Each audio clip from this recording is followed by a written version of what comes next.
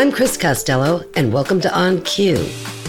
I look forward to sharing with you topics and guests which may be out of the ordinary and some very extraordinary people who are making a noticeable imprint in today's world. If you were a kid growing up in the 50s, long before Disneyland, Disney World, Universal Theme Park, or Six Flags, then you might remember the thrill of going to a good old amusement park where you could feast on cotton candy, popcorn, corn dogs on a stick, and get on as many rides as your parents would allow. Remember that? I loved the roller coaster, and it's still one of my favorite of the amusement park rides to this day, although I have to admit they're a little bit more sophisticated and hair-raisingly fast. But have you ever wondered just where and how the roller coaster, or even the merry-go-round and Ferris wheel first came about? Where, when, how did the amusement parks first originate and why? Here to take us on this amusement park journey is veteran journalist and historian of popular culture, Stephen M. Silverman, author of the newly released 432-page book, The Amusement Park, published by Black Dog and Leventhal, and which you can purchase through Amazon or Barnes & Noble, even through your local bookstores in your area. Stephen has appeared on numerous television and radio shows, and I'm thrilled to have him here with me on Cue. Stephen, it's so good to have you here on the show.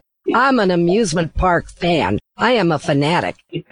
Your book, first of all, is beautiful. It's very heavy, but it's absolutely beautiful. And before even turning the first page, I had to look at the cover, and it reads, "The 900 years of thrills and spills and the dreamers and the schemers who built them." And I'm thinking 900 years? I thought that the amusement park came like turn of the century. That's exactly why I put 900 years on the cover. And people have been saying, as soon as they see the book and encounter me, "Don't you mean 900? Isn't it a typo?" No. 900 really would even take us back to Coney Island. Well, no, I was going to say he missed the 1 in front of the 9. So that would make a little more sense. But no, indeed, it was the 12th century. And that's 100 years. And it began, I'll give you the cast of characters. Bear in mind that there was a terrible sea disaster in England. It was the Titanic of its time. And it was called the White Ship. It was the year 1120, November 25th, 1120. And the heir to the throne went down. It was crossing the English Channel. His name was Prince William. Well, you know, they don't really have a huge variety of names that run. No. Anyway, Prince William went down. This destroyed his father, King Henry I. You know of many Henrys. Oh, yes. This was the first, and it plunged the nation, but it's particularly King Henry into terrible mourning. And he had a jester named Rahere. Now, Rahere was quite the opportunist and quite the social climber. And he knew that the king was terribly superstitious. And particularly anything that appeared in a dream, the king would take as gospel. So Rahere convinced him that St. Bartholomew came to him in a dream. And what was going on in the dream was that a dragon had swept down from the sky, collected Rahere, and dangled him over a cliff. But it was St. Bartholomew who came in, sweeping in to rescue him. And the king thought, you know, all right, if you dreamt it, it had to be true. And what Bartholomew wanted was a festival in his honor, which Rahere would, of course, oversee. And the king granted the land for what became St. Bartholomew's Fair. It took place in London, a play on the jousting field that has been smoothed out. It became known as Smithfield. And it began in 1133. It originally started as a religious festival and trade fair, but it evolved, or I suppose we should say devolved, because it really became a 2-week bacchanalia. Wow. So that's really what created the first idea of the amusement park. Because it had 3 elements. It had food, which was necessary. It had entertainment, and it had very primitive rides. You know, as time went on, it lasted for 700 years. It was always the last 2 weeks in August. If it hadn't been for William, you and I would not be talking today.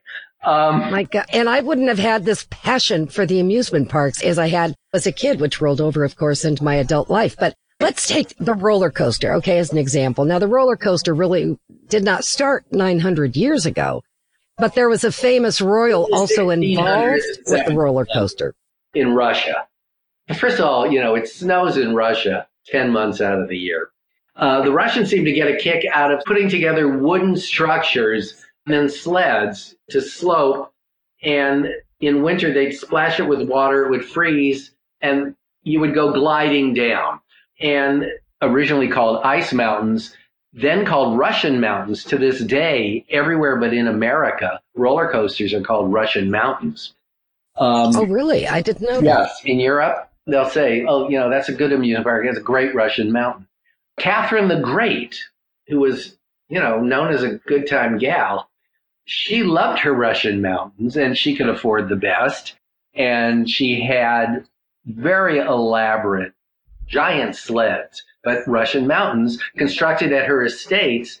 And when the French came to fight the War of 1812, they saw these Russian mountains and took the notion of them back with them to France. And in Paris, there were pleasure gardens, they called them. And it was the French, in all likelihood, who added wheels to the coasters, thus making them roller coasters.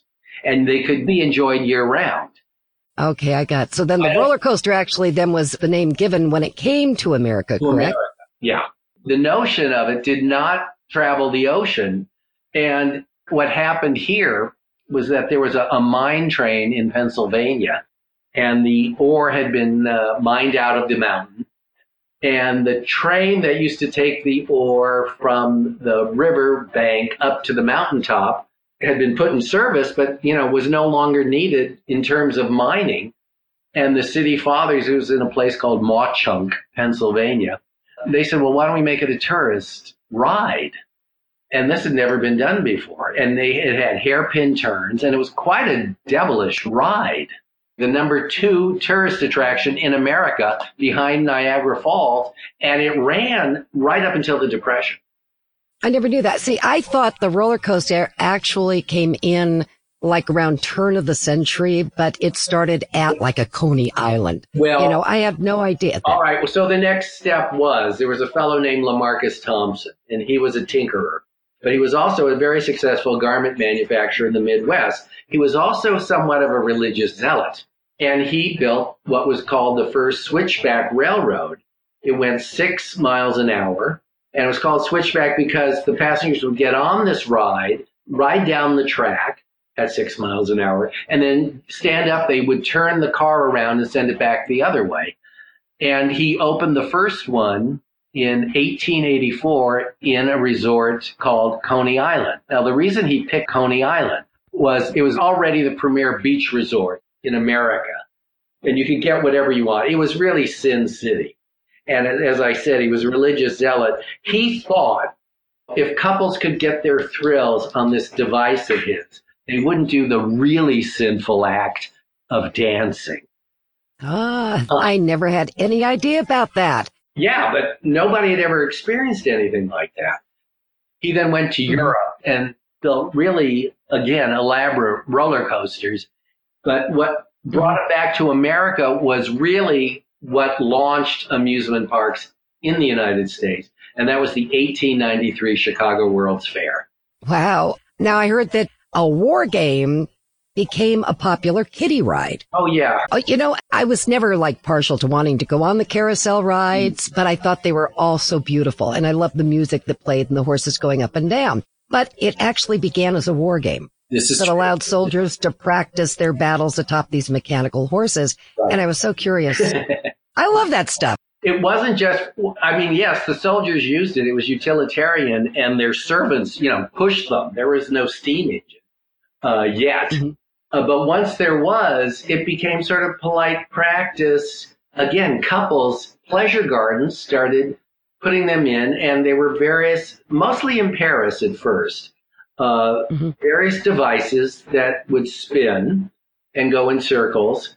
And then, animals, it was the Americans who really perfected the art of the carousel horse, although it was the immigrant carvers who had come over from Europe, did them in Coney Island and then Philadelphia. But before the name carousel was given to it, which I would assume it came from France, weren't they also called roundabouts? They had all sorts of names, including, let's face it, merry-go-round. And some people will argue the difference between a carousel and a merry-go-round. They'll claim, one has a menagerie, not just horses, or it goes counterclockwise as opposed to clockwise. Interesting. Oh, what about the Ferris wheel? Now, I heard that they used to refer to that as the up and down. Yes. Before it was a Ferris wheel. Very early on. It was primitive. It was found in the desert in Constantinople in the 12th century. With the carousel even, the Aztecs used to spin around a pole and sort of got the notion going. But in terms of the Ferris wheel, well, it was George Ferris. There was such a person. Mm-hmm. What happened was, again, the 1893 World's Fair in Chicago followed the Paris exhibition. The Paris exhibition had a steel structure that became the symbol of the fair. It still stands. It's the Eiffel Tower. So when they were putting together the Chicago World's Fair, the governors said, we need a signature attraction. And even Eiffel submitted an idea. Again, it was like another Eiffel Tower. Because it was Illinois, the land of Lincoln, someone thought, well, we should make a tower out of logs, log cabin, stick a log cabin at the top. But Ferris was a mechanical engineer from Pittsburgh. He came from quite a distinguished family. His grandfather was highly instrumental in the Underground Railroad. And his uncle introduced popcorn to Queen Victoria. But, she took it and strung it and put it around her Christmas tree. So Ferris was at a luncheon when Burnham, the head of the fair, was castigating Chicagoans. Look, you're not clever enough to come up with something. And Ferris began drawing on his napkin. This is apocryphal, but it's a great story. What became the Ferris wheel. But the fair was really terrible to him.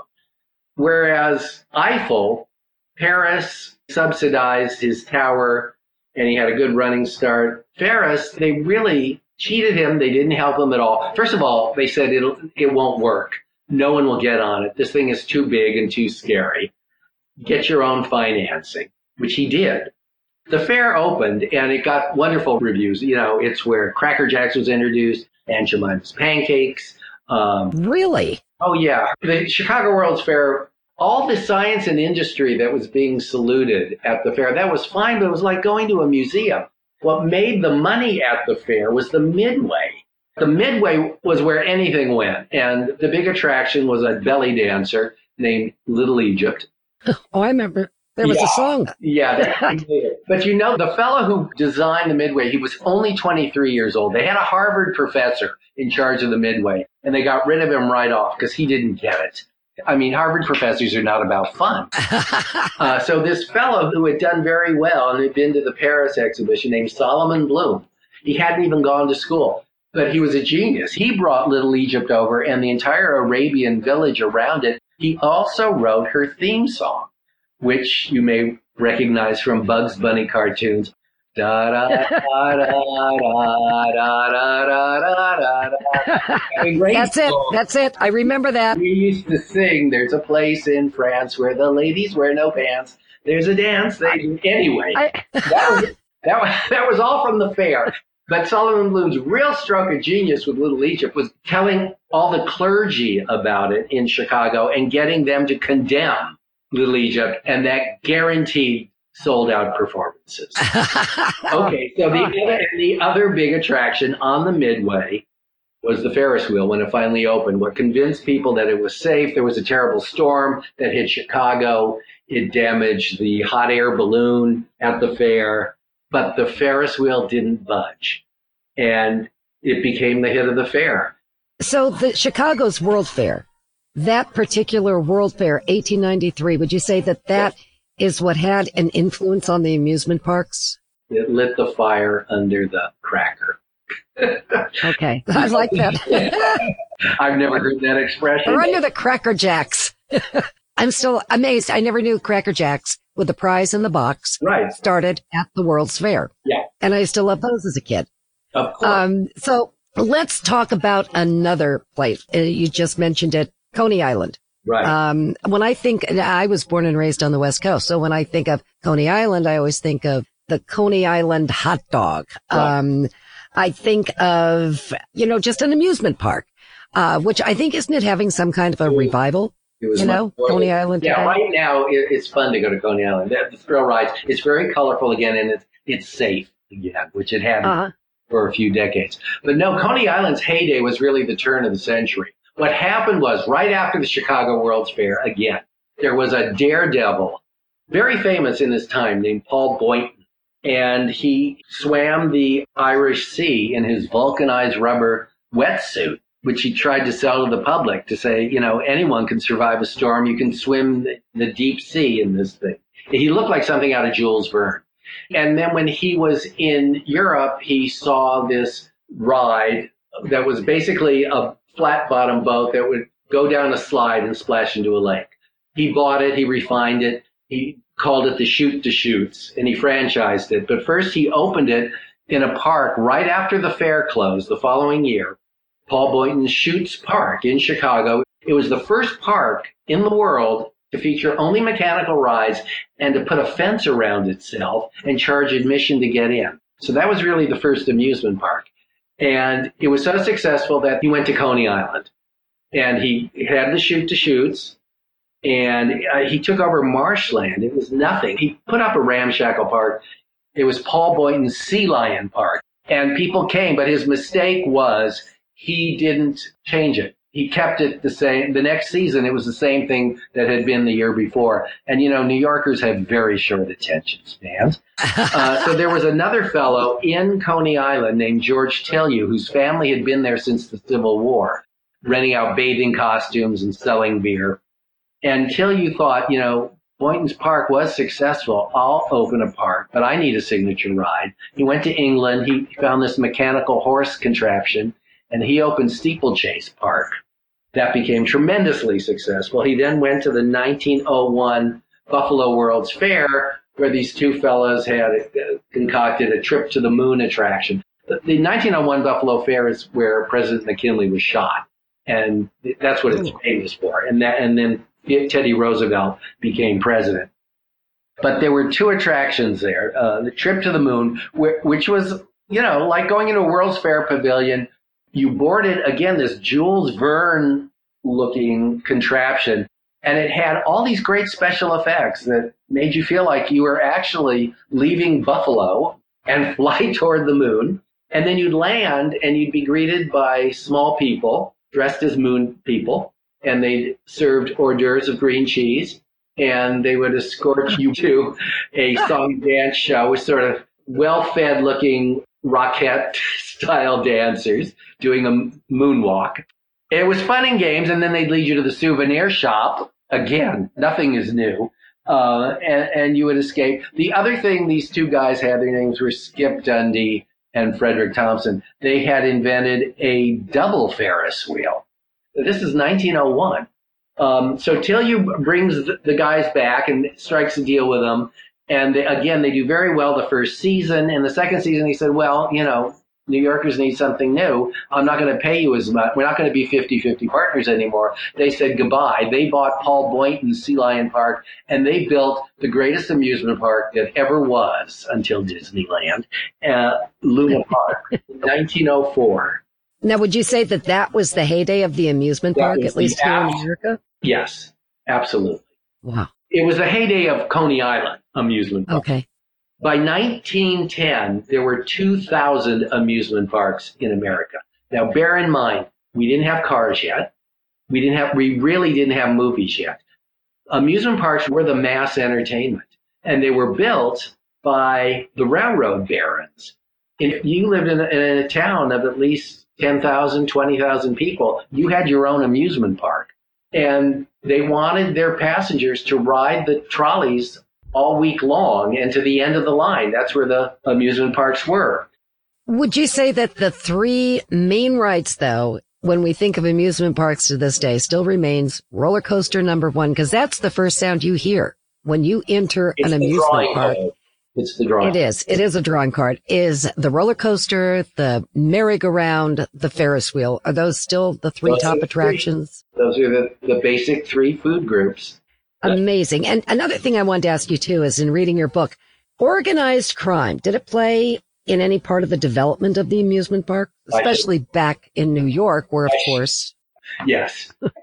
Al Capone got his start as a bouncer in Coney Island. Really? I didn't know that. Yep. Before he went to Chicago. He got the name Scarface in a bar in Coney Island. He got fresh with one of the women customers, and her brother didn't like it, and he happened to have a knife in his pocket. Wow. The gangsters really played a heavy part on the Steel Pier and the pleasure piers in Atlantic City. And then later, during Prohibition, I mean, amusement parks went through various evolutions. Once the Model T was introduced, people didn't need amusement parks for their mechanical thrills. They were getting their own behind the wheel. So that then introduced the golden age of the roller coaster, where you had the super thrill. Mm-hmm. But during Prohibition, the amusement parks were simply fronts for speakeasies. You went there, and the pleasure piers, was where you would board the launch to go out 3 miles so you could gamble and drink. Interesting. I had no idea. First of all, I had no idea that Al Capone got a start in Coney Island. It makes you wonder how many more of these guys got their start in Coney Island. I know Bud Abbott did. This is correct. I was about to say, you have your own link. I know. Okay, so we're jumping into modern day times. In modern day times, let's look back in the 50s, because it's still modern. What was so revolutionary about Walt Disney's approach to the amusement park? I mean, it's a little bit more upscale. What's your take on that? Well, what he did is what he always did. And it wasn't so revolutionary. It was traditional, but he improved upon tradition. He very cleverly studied every amusement park that was still going. During the war, amusement parks were still popular because it was a place where the military fellows on dates could take their girls. So they rode that out. And then after the war, they really went into decline. And television was the final death throw because kids could stay home and watch Hopalong Cassidy and Howdy Doody. They didn't want to go to amusement parks. But what Walt Disney did is exactly what he did with his featured animated movies. He would take a famous old story and improve it. He would take a grim fairy tale and make it the Disney touch. Well, he took all the best elements of the Chicago World's Fair, where his father had been a carpenter, Tivoli Gardens in Copenhagen, which he really closely studied, especially the landscaping there. He said, the flowers and the trees here are so beautiful and so well laid out that it prevents people from littering. I'm going to have that in my park. He had a devil of a time getting the money for it. Why does this cartoonist want to build a kiddie park? Is he crazy? And even his brother, who was the business manager of the Disney company, was against it. But Walt Disney would not be deterred, and even his brother joined him. And ABC Television financed it in exchange for Disney doing a weekly Sunday night show, which he very cleverly turned into the biggest infomercial about this amusement park he was building in Anaheim, California. I saw that. There's some news footage on that, which is very fascinating. In fact, I was there, Stephen, opening day at Disneyland with my dad. Well, you were a VIP. Absolutely. And I remember vividly how, even as a kid, I was stepping into another world. You entered through Main Street. It was that turn of the century feel. Right. Everything was bustling. Everything was alive. But then what fascinated me as a kid was the House of Tomorrow, where you could go inside the House of Tomorrow. There was an electric toothbrush that hadn't even, it was there, and it did come about maybe 20, 30 years later. Everything was so unique. It was really Disney-esque. You got into the park, it was all Disney. And I loved it. I still like going to Disney. Absolutely. Although I do stay away from the teacups. I cannot do the teacups. But I also like POP, Pacific Ocean Park, right. Which was a big draw before even Disney. Came about because of the success of Disneyland. That was financed by CBS. And Santa Anita, which was owned by Hal Roach, of Our Gang Comedies and Laurel and Hardy, and his partner, whose idea, he wanted Walt Disney to build Disneyland in Newport Beach or in one of the beaches. Walt didn't want to be by the beach. He knew the elements would ruin and rust his rides, and he thought it would bring about sort of a carnival crowd. But POP was bright and shiny and sort of space agey. Disneyland opened in 1955. POP opened in 58. And that first year had more visitors than Disneyland. Well, I think too with POP, it was a lot closer location wise to a lot of people like myself who grew up in the Valley. Right. I do remember too that they even had, organ grinder with a monkey that would stroll POP, which I loved. But again, I go back to the roller coaster. That was the first thing we would hear was we would go through that tunnel. They had the Neptune tunnel. Oh, it was a wonderful entrance. Oh my gosh, you'd walk through that tunnel and all of a sudden you would hear the screams and the thrills and the wheels moving on the track of the roller coaster. And I think that's where I really got my first ride on a roller coaster. And that's the axle grease combined with the salt air. It was an aphrodisiac. Oh, exactly. Yeah. Good way to put it. I like that. Okay, so we're dealing with amusement parks of today. And I think I told you I was up at Universal couple of years ago and I rode on a very popular newly opened ride. Yes. And I thought I got to get off this ride. My equilibrium was shot. I have never had so many twists, turns, going up, going down. It absolutely destroyed me. And I thought I can't do another one of these rides. Everybody wanted to go back on. I said, I'll sit this one out. Where are amusement parks today? They seem to be getting more elaborate, more extreme. What's your take on it? They are. They're competing. I mean, the ride I think you're referring to is the Harry Potter Hogwarts experience. Universal has a different audience than Disney's.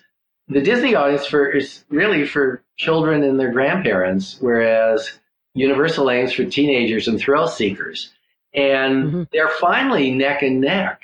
And especially in Orlando, Florida, where Universal's expanding. I mean, one theory being why Disney bought Star Wars for $4 billion was so it could put Star Wars into Disneyland and Disney World, just as Harry Potter is in all of the Universal parks. And they are competing neck and neck. Yeah, for my money, I can express my opinion. I still think Disney is the gold standard.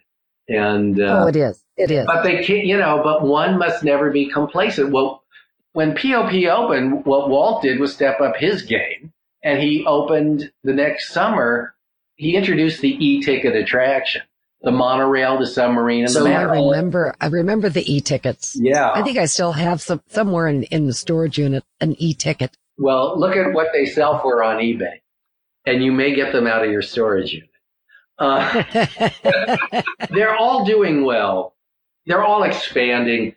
I flew all over the world for this book. I was the first journalist inside Shanghai Disneyland, which was spectacular. Oh my! But I also went to Dubai, where the fastest roller in the world. Really? It's 150 miles an hour in Ferrari World, the only amusement park in the world dedicated to an Italian race car. And it's pretty spectacular. You have to wear goggles to keep the bugs out of your eyes. Stephen, you went on that? 150 miles an hour? I sure watched a lot of people go on it. Oh my God. I don't love roller coasters the way you do. Oh, no, but I have to tell you, I love virtual reality. Now, when I was up at Universal, before they took it out, I think it was the Back to the Future ride where you get into the DeLorean. Right. Now that was thrilling to me because you got the feel of that roller coaster. Only you were stationary and yet they would give the vibration to the car, or turn it a little bit. But, to me, that's kind of like, taking me beyond the roller coaster. Well, the Millennium Falcon at Galaxy's Edge in Disneyland is like the Back to the Future ride on steroids.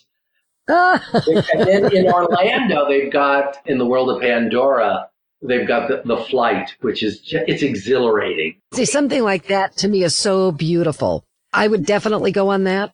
So I'm going to ask you a question. Okay. Now, let's say there's a time machine. Okay. Yeah. What park would you have liked to visit and why? If there was a time machine in front of you right now that you could step into. Easy. 1904, Luna Park, Coney Island. Really? Out of all the amusement parks in the world, why that one? Because it was the first of its kind. It offered everything, and it was very compact. And it also did what we've forgotten about. Amusement parks, even going back to Bartholomew Fair and then the Pleasure Gardens of England and Paris and even New York, It's a place where the social classes, which never used to mingle, would mix. And whether you were rich or poor, if you plunked down your nickel, you'd get a kick out of being spun around or being, racing or being made a fool of or whatever. But really, it was Luna Park that first transcended you into a different world. Wow. The greatest ride in the world, which incorporates virtual reality, which has all the wow factor of the Harry Potter ride, and yet, amazingly, you don't get seasick, is the Pirates of the Caribbean ride in Shanghai. It's completely different from the one in any of the parks in this country. It is amazing. There is no other word. Really? Oh, yeah. I've got to bring that one up because I love Pirates of the Caribbean at Disney. It was right next to the Blue Bayou Cafe or restaurant, right, where I love to have dinner, but I loved the Pirates. Of course, no, it's wonderful, but it doesn't compare. But, it's 50 years old.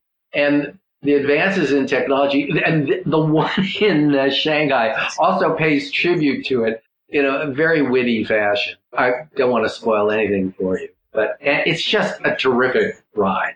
Well, also, as you know, I'm a travel agent. I book a lot of cruise ships. You cannot believe some of the wow factors on board these ships, which are now almost bringing in an amusement park type theme, with these extreme water slides. It's just a big wow. Yeah. If you want to go to an amusement park and a high-end resort, you got it on a cruise ship. Exactly. Stephen, I could talk to you for hours. I've still got so many questions, but I'm going to encourage everybody who is listening to this podcast to go out. Please purchase this book. Amazon, Barnes & Noble. It's called The Amusement Park. And also don't forget your local bookstores in your area. Run out today. Get this book. It is amazing. The visuals, the photographs, the text, which is very user-friendly. It's easy to read. It's captivating. It just draws you right in. You're amazing. I'm going to go out and get all of your books because I know you've got, 13 other books? Only 12. 12? Yeah. Because you did one on one of my favorite people, David Lean. Katharine Hepburn wrote the introduction, and she said to me, "Don't call your book David Lean. Nobody knows who he is. All the books have you seen?" and list all his movies on the cover. And I said, that's a lot of time. Stephen, thank you so much. Can we do this again, please? Anytime. Thanks for listening to On Cue. I invite you to visit our Facebook page, On Cue Chris Costello, for more information and for upcoming guests. Remember, each of us has a voice and a story. So until next time, share a smile, laugh often, be kind to each other, and let's help make this an even better world.